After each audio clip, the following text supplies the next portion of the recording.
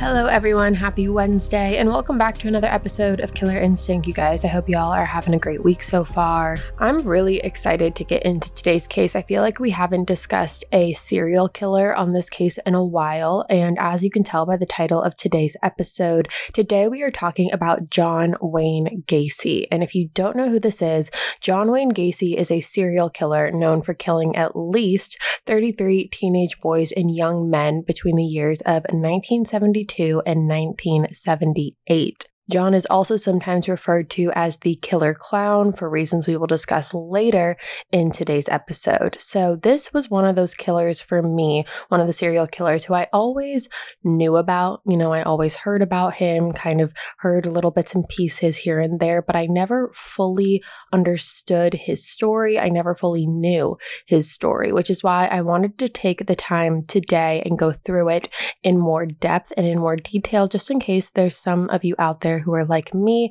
and didn't really know it before. A little fun fact is I actually went to the Museum of Death. I think it was probably a year and a half ago at this point, and I went to the one in West Hollywood, California, and I'm not sure if there's different ones across the country in America or anywhere else in the world, but I do know that there's one in West Hollywood, California, and I visited it about a year and a half ago, and if you have the stomach for it and you have the time to go check it out, I highly recommend it. It's so insane. Some of the artifacts and just things that they have in there are mind-blowing. And when I went in, basically they have little sections. So you start in one section and you kind of make your way through the museum through different categories and sections that they have. And one category that they have, I believe it's the first category they have, is the serial killer section. And when I went, they had some of the items from the serial killers themselves in this section. And when I was there, they had the clown boots that John Wayne Gacy wore and that he owned, as well as some of his letters out from prison. And it was just a crazy sight to see. So I definitely recommend, if you can and can stomach it, to go check it out. I definitely think that you would enjoy it. So with that all being said, that was just kind of a little backstory. But with that being said, let's just get on into it today. So whenever we look into serial killers, I do think that it is important to look at their backstory and look at their upbringing, because so often we see these people who have committed these horrific crimes and we just wonder, like, the one question is like, what led them to do this? Like, what led them here? So I do want to kind of run through John Gacy's upbringing in his childhood. So John Wayne Gacy was born on March 17th of 1942 in Chicago, Illinois. He was born to his parents, John Stanley Gacy, and Marion Robinson was his mother. John was a middle child, and he had an older and younger sister. John's dad was actually a World War I veteran and an auto repair machinist, and his mother was a stay-at-home mom and a homemaker, and John didn't have the best relationship with his father. He was always trying to seek approval from his father and trying to make him proud, but he never got that reassurance and acceptance that he really wanted from his dad. His dad did physically and emotionally abuse John and would constantly tell him that he was never good enough, never going to be anything, no one's ever going to like him or love him. And when John was about 6 years old, his mother did try to step in and protect John from the abuse that he was enduring from his father, but it didn't really work in John's favor because it would lead to him being called a sissy or a mama's boy from his dad. So John was also molested by a family member and never ended up telling anyone about it until later on in life because he was afraid that his dad would not believe him and would end up punishing him for it. When John was 18 years old, he ended up working with an ambulance service in Las Vegas. So he moved out to Las Vegas when he was 18, working with this ambulance service. And after working at this ambulance service, he made his way into working into a funeral home, and he worked there as an attendant, and he slept on a cot behind the embalming room that was in the funeral home. So he actually watched morticians embalming dead bodies, and he actually ended up confessing later on that one night while he was alone at work, everyone else had gone home, and he actually got into the coffin of a deceased teenage male and laid with the body, embracing it. And while doing this, he said that he felt a sense of shock, and the next day, he kind of got freaked out. So he ended up calling his mom and asked if he could come back home and live with his family in Chicago, which his parents both agreed to. So he ended up driving back home and relocated to Chicago after this incident. And when he got home, he actually ended up enrolling in Northwestern Business College and graduated from there in 1963. After graduating, he worked at a shoe company and then was transferred to Springfield, Illinois to work as a salesman for the same shoe company. And then eventually from there, he was promoted to a manager of this business. And in 1964, he also got engaged to a woman named Marilyn Myers. Now, Marilyn was a coworker of his, which is how the two of them ended up meeting. And they got married in September 1964 after 9 months of dating. Marilyn's dad actually bought 3 Kentucky Fried Chicken KFC restaurants in Waterloo, Iowa. So because of this, Marilyn's dad basically promised Marilyn and John that they could help run the KFC businesses. So they ended up relocating to Waterloo, Iowa because of that. Another important event that happened in 1964 is that John actually had his first sexual encounter with a male. So according to John, him and a colleague of his were hanging out together one night, and John said that this colleague was basically just feeding him drinks the entire night and invited him to spend the night on his couch. And once John agreed, this colleague of his performed sexual acts on him while he was drunk. So that obviously had a very huge effect on John for the rest of his life. But in 1966, 2 years later, life seemed to be going pretty well for John. He was earning about $15,000 a year, which I know does not sound like anything now, but the equivalent of that in present day is at about $115,000 today is what that was back then. So he was earning that, and he would also earn a share of the profits that each KFC location was making. And in 1966, John and Marilyn had their first son, who they named Michael. And then in the following year, in 1967, they had their daughter, whom they named Christine. And now that John finally had a family of his own and was doing well in life, John's father actually kind of had this awakening. And in 1967, John's dad actually apologized to John for the physical and emotional abuse that John had to endure as a child, and said that he was finally proud of him for what he was making of his life. But even though on the outside, John's life did seem like everything was now starting to fall into place, there was a much darker side to John Gacy than he was leading on. John constantly cheated on his wife, Marilyn, with local prostitutes in the area. And not even that, he would also kind of opened, it's so bizarre. He opened this club, so to speak, in his basement. He had a pool table, he had music, he had like dark lighting and drinks and alcohol and all that stuff in his basement of his house. And he would allow some of his employees, who were all teenage men. I mean, he hired men and women of all ages, but the only people he would allow in this club were teenage men. And what he would do is when these boys would come over, he would have them drink and play pool and would get them drunk and make sexual advances at these boys. And when they would decline, John would say that it was just a joke and he was just seeing if the boys would actually do it and where their morals lied. In August of 1967, John Gacy committed his first known sexual assault. The victim was a 15-year-old boy named Donald Voorhees. I just want to go ahead real quick and just kind of make a disclaimer and apologize ahead of time if I end up mispronouncing any of these names. I am trying my best, but if I do end up mispronouncing, I do apologize. So John ended up luring Donald into John's home with the promise that he would show him pornographic films. And when they got into his house, John started basically just feeding Donald alcoholic drink after drink. And then because he was so drunk, John was able to persuade Donald to perform sexual acts upon him.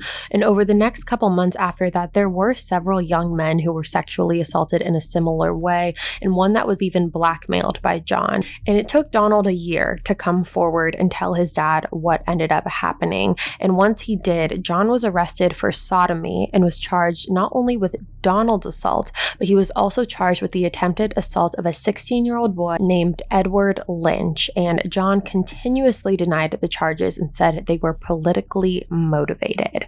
So in August of 1968, John actually tried to persuade one of his employees, and this employee's name was Russell Schroeder, and he persuaded Russell to physically assault Donald. That way, Donald would not be able to testify against John in the upcoming trial against him for the assault case for what John did to Donald, the assault that John did to Donald. So he ended up paying Russell $300 in exchange for him scaring Donald into not testifying. So in early September, Russell actually lured Donald into a park and sprayed mace in his face, pepper spray, while continuously beating him, telling him he was not going to testify against John. Luckily, Donald was able to escape and named Russell his attacker to the police, and Russell then blamed John Gacy and said he was just doing what John wanted him to do.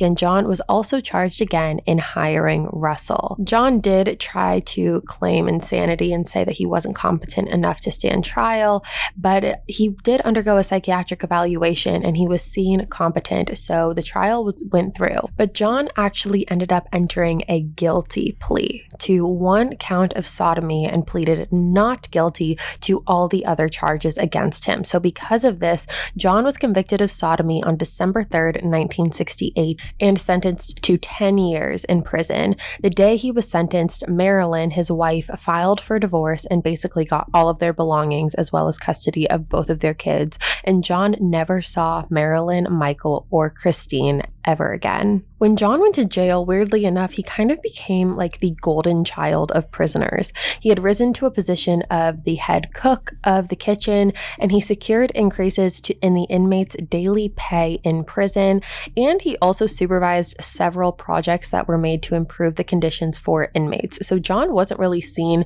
as like a super dangerous threat in prison. He actually kind of was able to really shine, which is a little bizarre. But John had filed for early release in June 1969, but that request was denied. And while he was in prison on Christmas Day, John had actually found out that his dad ended up passing away. John wasn't told that his dad had died until 2 days after he had passed.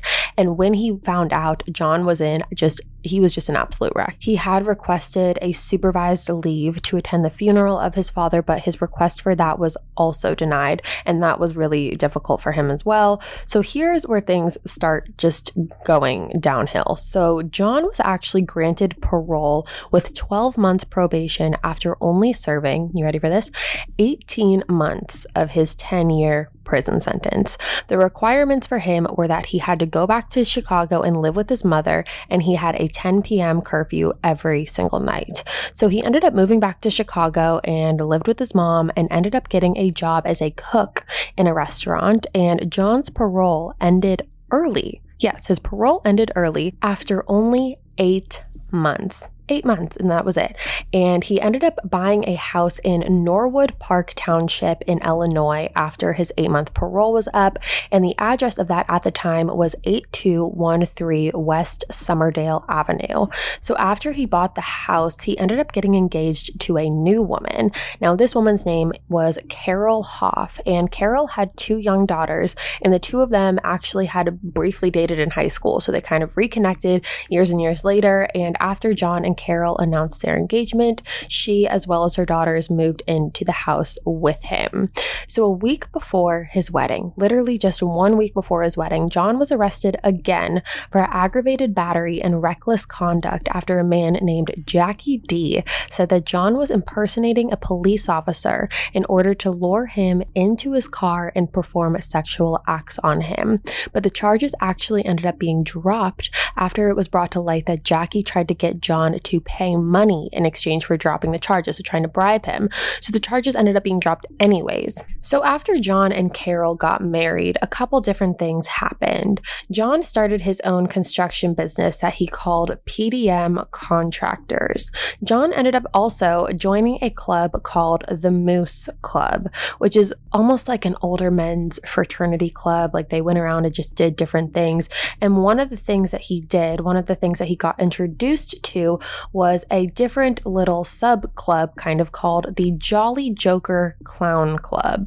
And the members of this club would go and entertain children who were in the hospital and go to birthday parties and just different events where they felt like they could entertain with a clown. So that's what they would do. They would dress up as clowns. John had two different personas as a clown. He had Pogo the Clown and he had Patches the Clown. So John would design his own costumes. He did his own makeup. And after a while, he did the performing thing. He went to children's birthday parties and charitable events and the hospitals. And there were times where John would even wear the clown costume to the bar. Like he would just have his whole clown costume, makeup on and everything, go to the bar saying he was just grabbing a drink on his way home. And in 1976, John and Carol ended up actually getting a divorce.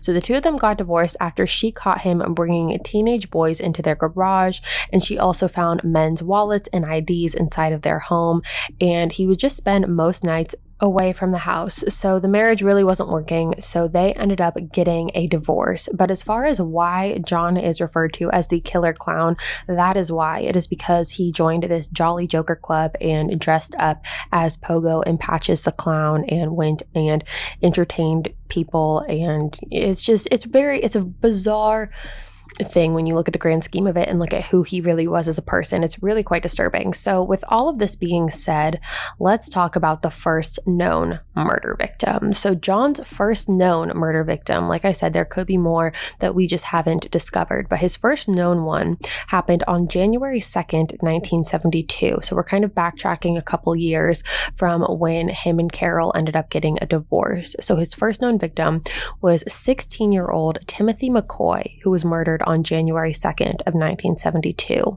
John had seen Timothy waiting at a Greyhound bus stop as he was traveling from Michigan to Omaha, Nebraska, and he ended up stopping in Chicago for kind of like a sightseeing tour. He wanted to just see what was around it and make a quick stop there. So when John was driving by the bus stop, he actually saw Timothy and ended up pulling his car over and told Timothy he could come and spend the night at his house if he wanted to. And John told him that he would take him back to the bus stop the next day and he would catch the bus and it would be no big deal. But Timothy never made it to the bus stop the next morning. Now, according to John, which we don't know what actually happened that night, we only have what John says happened, and that's really all I can tell you.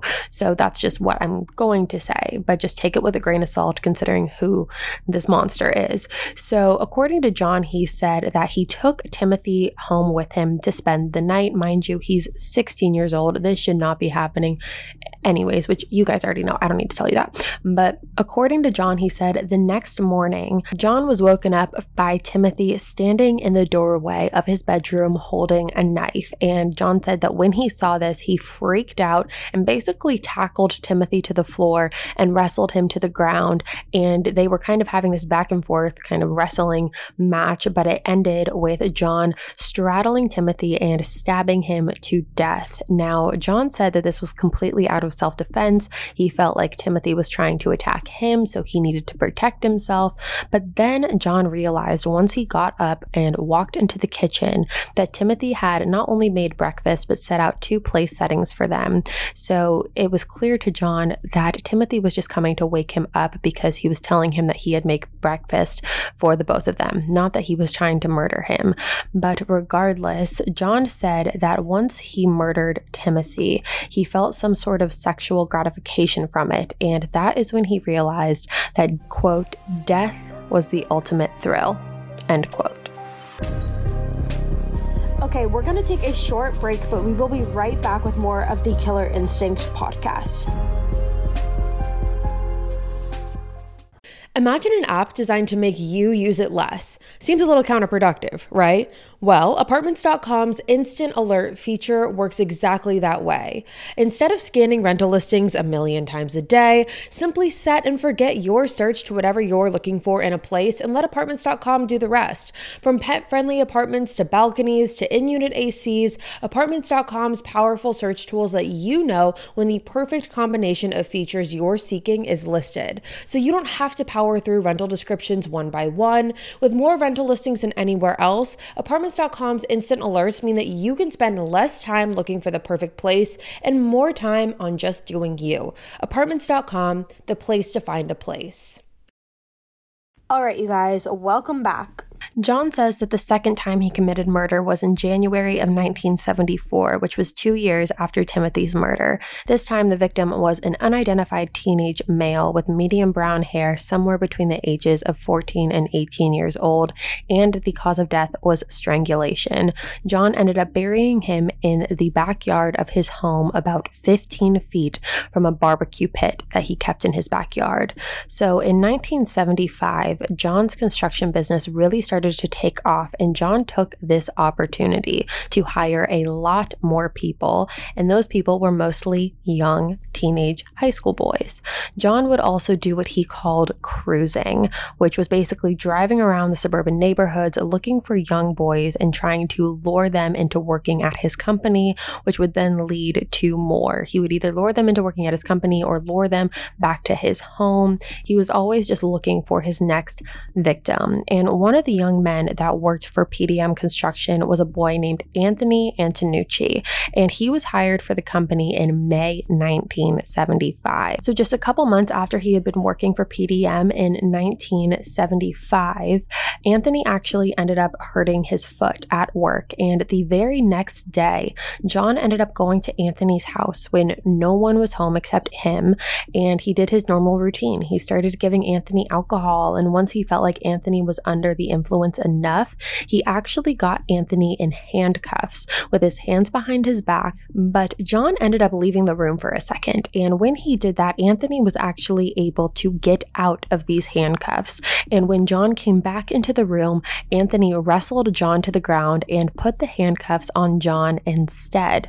John actually made a deal with Anthony and said that if Anthony let him out of the handcuffs, he would leave his house, which Anthony actually agreed to do, and John left, and that was that. Does that not just seem like the most bizarre thing to you? Like the most absolutely crazy thing, and it was never reported to police. Like that was never reported. It's mind-blowing to me. So most of John's murders were committed from 1976 to 1978, and we are about to just go through those, and you will realize like the time period in which these murders are committed. I feel like with most serial killers, they take time.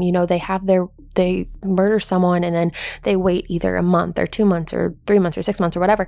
John did not have that same time period. So in April 1976, he ended up murdering an 18-year-old man named Daryl Sampson, and 5 weeks later, he murdered a 15-year-old boy named Randall Reffitt while he was walking home from Senn High School. And just literally hours after Randall's murder, John murdered 14-year-old Samuel Stapleton. Samuel was last seen walking to his sister's apartment, and both Randall and Samuel were buried in the same crawl space underneath John's home. In June 1976, John murdered 17-year-old Michael Bonin, who disappeared while traveling from Chicago. Michael was strangled with a ligature and buried underneath John's home again. You guys will realize all of John's victims, except for several of them at the end that we will get to, they were all buried underneath his house. 10 days after Michael's murder, 16-year-old William Carroll was murdered and buried directly underneath John's kitchen. There are 3 unidentified victims of John that are suspected to have been between the ages of 16 and 17 at the time of their deaths. On July 26, 1976, John hired an 18-year-old named David Cram, and on August 21st, David actually moved into John's house with him, but it didn't go quite as you might think it went. So once he moved in, the day after, John had persuaded David into being placed in handcuffs while he was drunk. He did his typical MO, fed David all this alcohol, tried to get him in handcuffs. And John told David that he planned on raping him. And David had actually spent a year in the army. So because of that, he was able to escape the handcuffs by kicking John in the face. But he didn't move out of John's home after this. That didn't happen until about a month later, when John went into David's bedroom and told him that it would be best if David did what John wanted him to do, because David didn't know what John was capable of. That is when David decided that it was best to move out, but he didn't end up quitting his job until 2 years later. So he still worked at PDM for 2 years. And after he moved out of John's home, another employee of John's ended up moving in, and that was 18-year-old Michael Rossi. And on October 24th, 1976, John murdered 2 teenage boys named Kenneth Parker and Michael Marino. Kenneth and Michael were actually friends and were last seen outside of a restaurant on Clark Street. They were both strangled and buried in the same grave in the same crawl space. 2 days later, 19-year-old William Bundy, who worked for PDM contractors, went missing after informing his family that he was going to a party. William was found strangled and buried in the same crawl space underneath John's master bedroom. Now, before we get any further, I want to kind of pick your guys' brains for a little bit, and just because I have this question, so I know someone has to have this question, and that is for the people that were living with John, David and then Michael. How did no one know that he was just burying all of these bodies underneath this crawl space? I read in a couple different sources that John would kind of blame the smell on just, pests and rodents and different gross things like that. But obviously he was never saying that it was dead bodies underneath his house. But how do you not know that? Like, how do you not have an inkling? It was very surprising for me to realize and to learn that David did not move out of the house after John's first attempt to basically rape him and murder him. He was trying to make David a victim of his, and David was able to get out of that, but he didn't end up moving out. So I'm just very curious to see what you guys have to think about that, because that is a very big question mark in my mind of how do you not know? I mean, obviously you're not looking for it, because when you move in with someone, you don't think that they're a serial killer, but at the same time, it just makes me question. I don't know. I'm curious to see what you guys have to say about that. Moving on though, Gregory Godzik was a 17-year-old boy working for PDM who disappeared and was last seen outside of his girlfriend's house after he had driven her home from a date that the two of them went on together. After he went missing, Gregory's family reached out to John to tell him about his disappearance, and that's when John told his family that Gregory actually ran away from home, and he had been telling John that he had been planning to do this for a while. And he also said that he received a voicemail from Gregory saying that he was running away, and when Gregory's family asked to hear it, John said that he ended up erasing the message. So he already erased the message so they couldn't listen to it. Also, this is just another thing. It's like all of these boys are going missing that all work for the same company. Like, how is no one putting 2 and 2 together before this? I don't know. But a month later, on January 20th, 1977, 19-year-old John Cizik disappeared. John was lured into John Gacy's home with the hopes of selling his Plymouth satellite to John Gacy. It's John and John. It's kind of confusing. Instead, he was actually buried in John's crawl space directly above the body of Gregory Godzik. So John Gacy is literally just stacking bodies on top of each other underneath his house. It is Oh, God, it's so horrific. So John Gacy kept the ring that John Cizik was actually wearing in a dresser of his master bedroom. So he was willingly just keeping evidence just stored throughout his house. And sometime between December 17th, 1976 and March 1977, John is known to have murdered an unidentified man estimated to be about 25 years old. There was an inscription on a key found in the personal artifacts buried with this specific man that suggests that his first name was either Greg or Gregory. His body was buried beneath the body of a 20-year-old named John Prestige. Winch, who was murdered by John Gacy on March 15th after visiting his friends in Chicago. So in late 1977, Carol and John actually started dating again. So they got divorced about a year or so prior to that, and then they started dating again, thinking maybe they can make things work. But by late 1977, John murdered an additional 6 young men between the ages of 16 and 21. Those men were 18-year-old Robert Gilroy, who was last seen on September 15th, and who was the son of a Chicago police sergeant. 10 days later, 19-year-old John Mowry, who was a Marine, disappeared after leaving his mother's house to walk to his own apartment. John Mowry was strangled to death and buried in the northwest corner of the crawl space underneath John Gacy's home. On October 17th, 1977, 21-year-old Russell Nelson disappeared and died due to suffocation. And less than 4 weeks after that, 16-year-old Robert Winch was murdered. On November 18th, 1977, 20-year-old Tommy Bowling disappeared and was buried underneath the hallway in John's home. 3 weeks later, a 19-year-old Marine named David Talsma went missing after attending a rock concert in Hammond, Illinois, and he was also strangled with a ligature and buried in the crawl space of John's home. So on December 30th, 1977, John Gacy abducted 19-year-old Robert Donnelly from Chicago at a bus stop at gunpoint. He drove Robert home with him, raped and tortured him, which included him dunking his head multiple times into a bathtub filled with water until he went unconscious. And then Robert, when he would come out of consciousness, he would just keep doing it over and over again. So he was just going in and out of consciousness multiple times. And the weird thing here is that John actually didn't end up murdering Robert. He ended up driving Robert back to his place of work, took off the handcuffs, and released him, something that was just not like his MO at any point in time before. Robert did end up reporting this to the police in January 1978, and John admitted that everything that happened between the two of them was consensual, and the police actually believed John, so the charges were dropped. The very next month, John Gacy murdered a 19-year-old named William Kindred, who went missing on February 16th, 1978. William was the last victim to be buried underneath John's home, and after William, John began disposing the bodies of his victims in the Des Plaines River. In March of 1978, John had lured a man named Jeffrey Rignall, who was 26 years old at the time, into his car. And once Jeffrey was in John's car, John had chloroformed him and then raped and tortured him with various different items.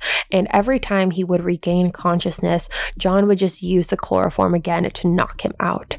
Fortunately, Jeffrey was able to get away from John and back to his girlfriend's apartment after all of this. And he called the police and tried to report this. However, once again, they did not investigate John Wayne Gacy. It just is mind-blowing to me. I don't understand. I just don't understand it. So on December 11th, 1978, there was a 15-year-old boy named Robert Peist who went missing after his shift from the Nissan pharmacy, and his shift was over at about 9:00 p.m. that night, and his mother, Robert's mother, went to go pick him up from work, but Robert told his mom to wait a little bit because he was planning on meeting up with a man about a construction job that pays $5 an hour, which was twice more than what he was making at the time.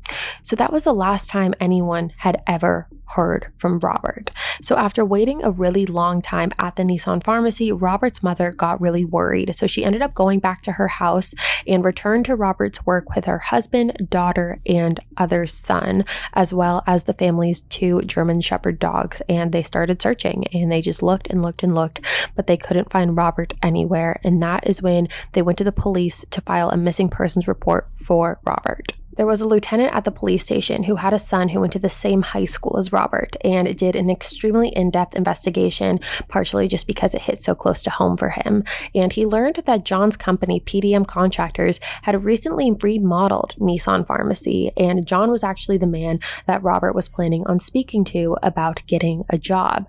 John is then asked to come into the police station for questioning, and the police waited until about 1 a.m. for him that same night that Robert went missing, but John failed to show up after he had agreed hours prior to be there and that he would be there and he would talk to them, but he never ended up going. And what police didn't know was that during that time period that he was supposed to be at the station, John actually took the deceased body of Robert Priest and drove it into the Des Plaines River, where he disposed of the body.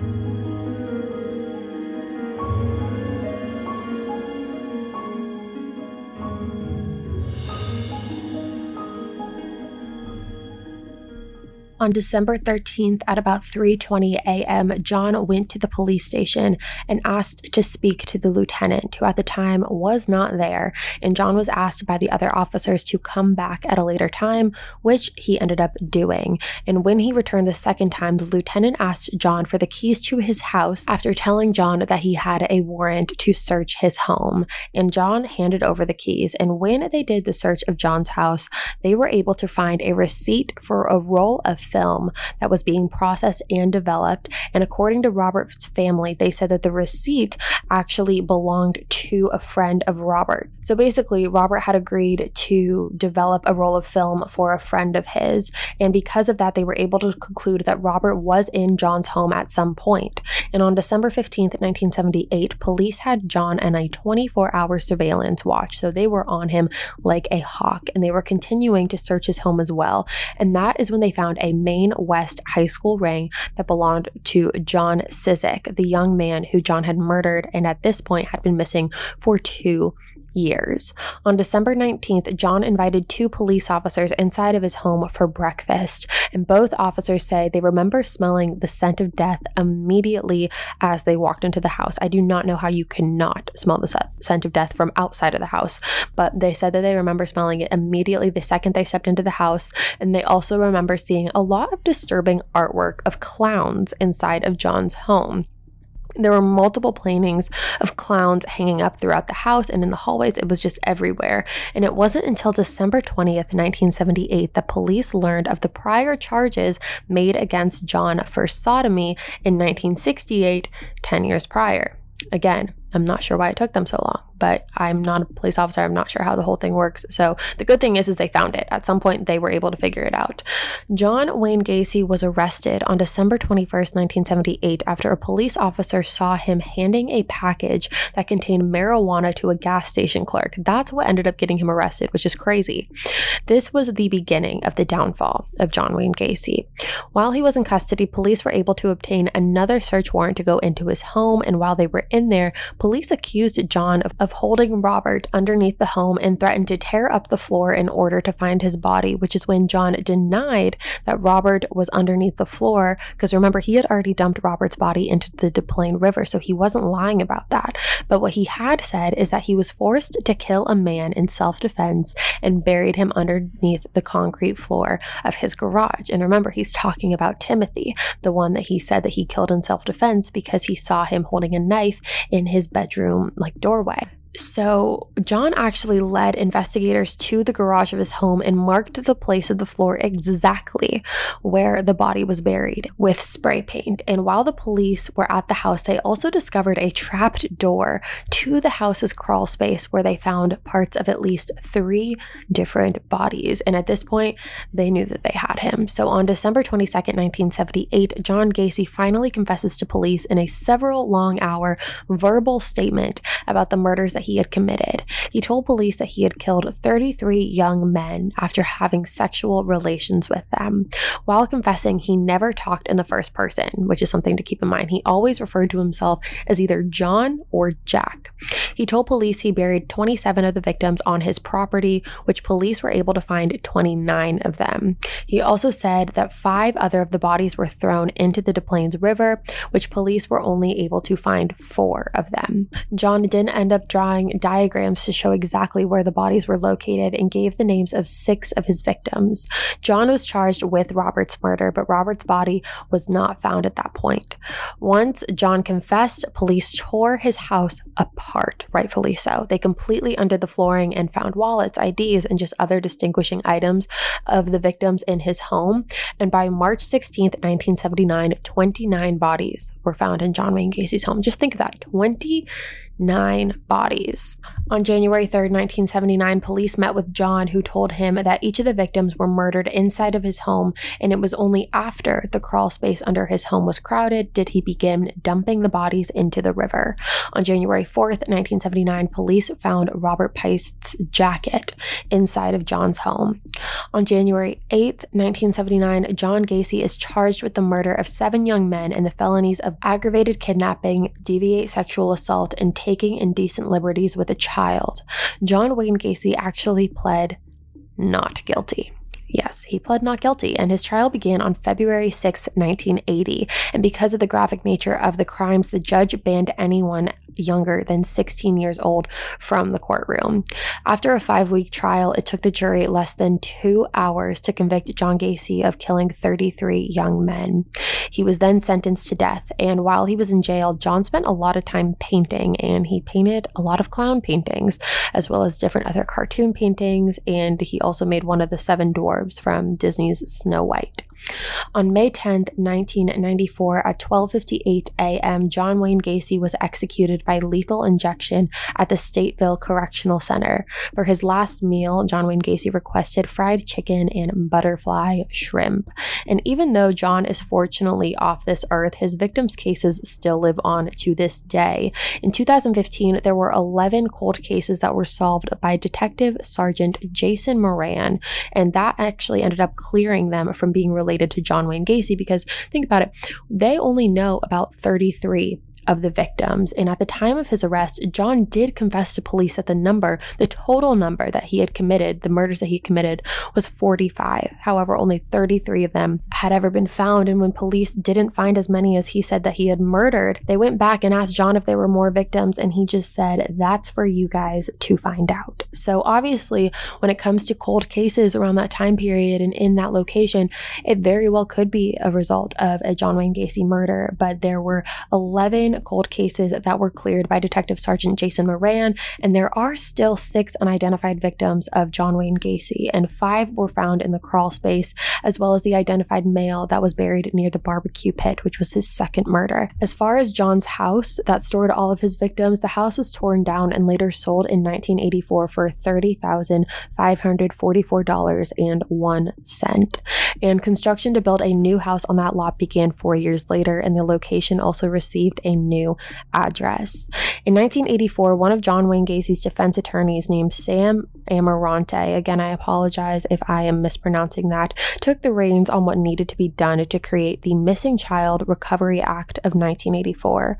Sam has stated that the inspiration for this act was the Gacy murders, which is actually very funny considering he defended John Wayne Gacy in his trial. But before this act, there had been a mandatory 72-hour wait period before police initiated a search for a missing child or adolescent.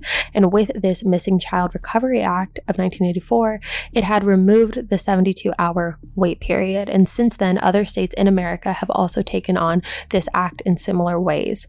So I know that this is a very long case, and I know I just threw a lot of information at you, and I know that I learned a lot through doing my research on John Wayne Gacy and just understanding the story more, and I hope that through this episode you were able to kind of get a better understanding as well if you weren't as familiar with this. And I would just love to hear your guys' feedback. I know it's not like a case based off of theory, like you can't send me in your theory, but I would just love to hear what you guys have to say about it. I find this case so fascinating considering John Wayne Gacy was able to escape conviction so much. Like he did so many things that were brought to police's attention and could have been brought to police's attention on different occasions as well, but the police knew about him. Like he had been arrested before. Like it just blows my mind that he wasn't watched more and he wasn't questioned more, and he didn't, he just kind of like flew under the radar of it all, which is very, very crazy to me when I think about it. But I would love to know what you guys think. So make sure you email me at killerinstinctpodcast@gmail.com. Again, that is killerinstinctpodcast@gmail.com. You can also DM me. My Instagram is just Savannah Breimer. It is my first and last name.